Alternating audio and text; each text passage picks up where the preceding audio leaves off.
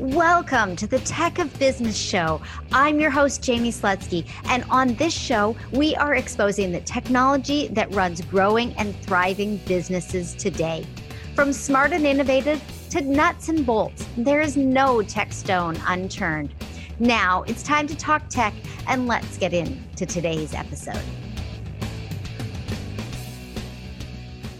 Welcome to the Tech of Business podcast. I'm your host, Jamie Slutsky, and today's episode is one of those foundational episodes. This is episode number 71. 72, which comes out next week, is going to be a great complement to this one to help you keep your foundation solid. Today, we are discussing the 5 most important online tools you need in your business. These are tools that your business just couldn't run without. These are fundamentals, and they are where proficiency is required because they are going to be touched on a regular basis. So if I mention a tool inside here right now, and you're thinking, I can't be proficient at that, that's somebody that you can hire out as a freelancer or as a team member so that they can be proficient with that tool. It is that important to the growth and profitability of your business for these tools to have the attention that they deserve. The first of these tools is your online home. That is, your website. Your website must live on its own domain, but it can be either a self-hosted WordPress site or a hosted solution, with tools like Squarespace or Wix or Weebly, or even a builder through your hosting platform. In fact, you could even use another tool, another hosted platform that sits at the root of your own business domain that can be your home. So it doesn't have to be overly complicated. If you want to keep things super simple, then you may want to explore that type of option. It truly doesn't matter how your website is constructed. It matters more that you have a consistent and reliable home base, which can be the central hub for all of your online spokes. Your website can do a lot for you, but regardless of where things are at with regards to SEO and content marketing, having a place to call home online is super important.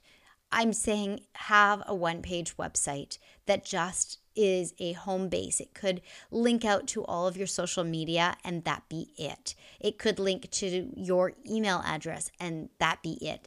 Meaning that on that page it says, hey, this website is under construction. Click this button and send me an email. I'm saying get used to having a online home base. Of course, for the Tech of Business, the website is techofbusiness.com. I can reliably and consistently share the website URL, techofbusiness.com, wherever I go, even if it's just in a casual conversation. When people land there, they get it. They understand what I'm doing. And that's the point of your website. Now, if you're not on a self-hosted WordPress website and you want to delve into SEO and content marketing, make a plan to migrate your site within the next 6 to 12 months. Put that on the calendar now and commit to it so that you can add SEO and content marketing to your structure of your business.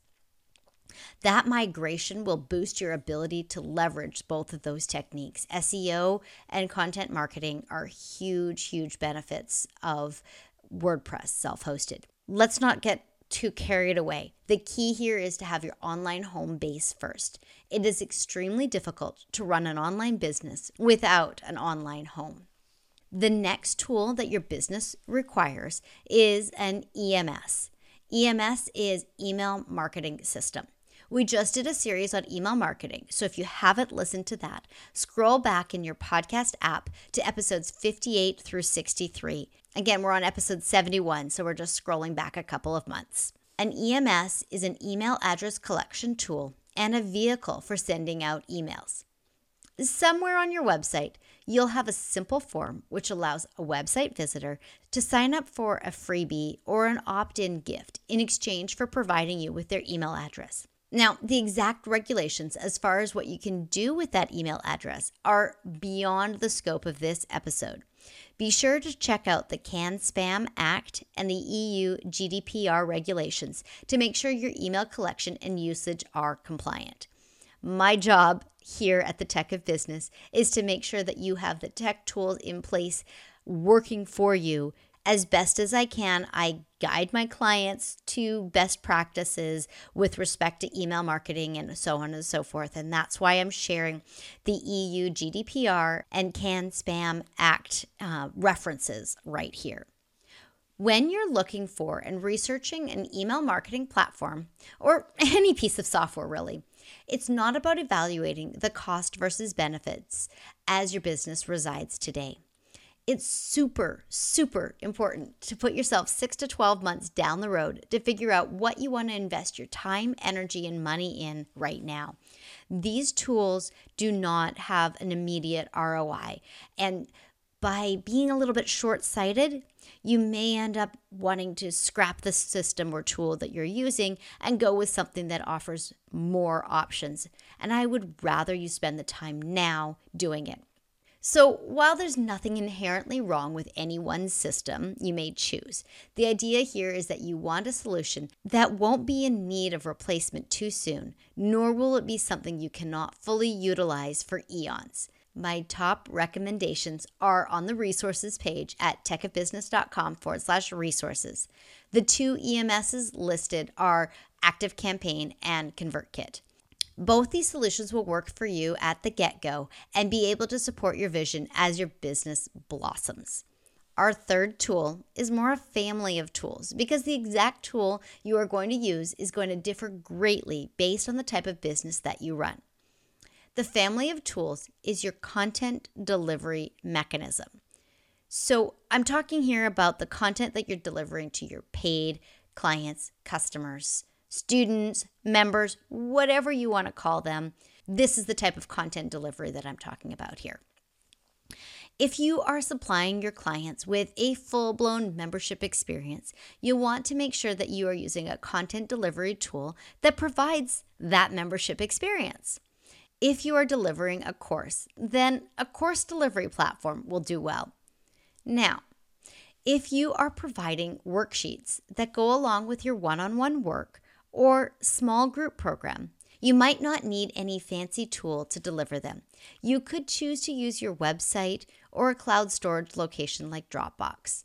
Or you could use the entry-level version of a hosted platform like MemberVault or Thinkific. I've mentioned both of them many times on this podcast already. The important thing here is to know that you have a home for all of the content that you want to deliver to your clients. And for that matter, for your leads as well, because once you have an established home for your client content, you may use that vehicle for free content as well. I'm thinking here downloadables, and I'm thinking challenges and mini courses and things like that that are for your leads rather than for your clients. If you have a strong established client content delivery mechanism, you can probably reuse that in your lead process. And you know what? Back in episode 28 with Amanda Thebe, we discussed meeting your clients where they are, tech-wise. And for that, Amanda chose her content delivery tool to be email. She knew that the best chance for her clients to be successful with her program was for it to show up in their inbox every week. When choosing a content delivery tool, be realistic with your time and energy and that of your audience as well. I believe that using MemberVault or Thinkific for content delivery is not going to steer you wrong. Right on the heels of delivering content, we need to discuss a mechanism for taking payments. This is your fourth tool. We can't exactly deliver our products if we can't sell them first. The two most popular flavors of online payments are Stripe and PayPal. And the biggest difference between the two options is how the transaction is processed. With PayPal, you'll have payment buttons on your website that will direct your clients over to the PayPal website to perform their transaction. And then PayPal will send them back to your website once that transaction is complete. The entire payment process resides within the PayPal website, and therefore your business will not be in contact with the client's sensitive payment information. PayPal has become an industry standard, and PayPal business accounts are free to open. From there, you are charged a fee based on the amount of the transaction for using their service. Stripe has approached online payments differently. In their case, Stripe transactions happen in line on your website. There is no transfer of the client from your website to the Stripe system and back. What this means for us is that it is now our responsibility to own and maintain the appropriate online security protocols. I love Stripe because it allows us to have our clients remain in our environment throughout the transaction. Stripe is also free to set up, and just like PayPal, they charge a fee on transactions. In general, Stripe fees are slightly lower than PayPal, but because there is the overhead of security, they are pretty much a wash. If you have selected a tool like MemberVault or Thinkific, they have direct integrations with both PayPal and Stripe. Their integration with Stripe is likely what you'll see as native and what I would recommend using. This is how the online infrastructure of your business can get exponentially complicated. Suddenly, we're using MemberVault or Thinkific for both content delivery and brokering or payment processing. And seriously, this is one of the primary reasons I recommend having a tech stack diagram. It's important to know where things live and how they interact with one another. Let's boil this payment processing tool down to its lowest common denominator. Make it easy for your clients to make their payments. Simple as that. Let's work to stay out of the payment processing as the business owner. If your clients can self-serve this side of things, you can focus on over-delivering whatever it is that they have purchased. The final tool that I recommend all online service providers implement is scheduling software. And for this, my top pick is Acuity Scheduling. I have 3 reasons for recommending scheduling software as a base level fundamental tool. The first one is that when you are an online business, you'll have the opportunity to have clients in other time zones. Scheduling software takes this into account. Your clients will be able to easily see your calendar in their time zone and make the appropriate decisions. The second reason is that scheduling software makes it so much easier to nail down a time that works for both you and your client. There is no going back and forth. Does this time work? Does this time work? Oh, what time zone were you in? So that's kind of complimentary, but really it streamlines the process. And third, before our clients can become clients, many times we will be offering discovery calls or other such good fit type calls. And it's great to be able to publish this availability and this opportunity on your website and on social media and in your emails. You never know where your next client is going to come from. And making it super easy for them to raise their hand and say that they are interested in working with you should be a primary motivation. And bonus reason for having scheduling software. There are built-in reminder emails in most of these systems, which greatly reduces the number of no-shows, which gives you more opportunity to connect and meet with your prospective clients and your active clients and maximize your workdays. With these 5 tools, website, email marketing, content delivery, payment, and scheduling, you have everything you need to run a successful and profitable business. Are you currently looking for more success, more profit, more organization with your systems and structures and within your online tools? Well, let's book your tech audit today. During our 55-minute session, we'll get into all the tools that you have in place and get your tech foundation squared away. Just go to techofbusiness.com/audit, AUDIT, to get started. That link is in the show notes. Just click on the show notes in your podcast player and scroll down to the bottom to find that link.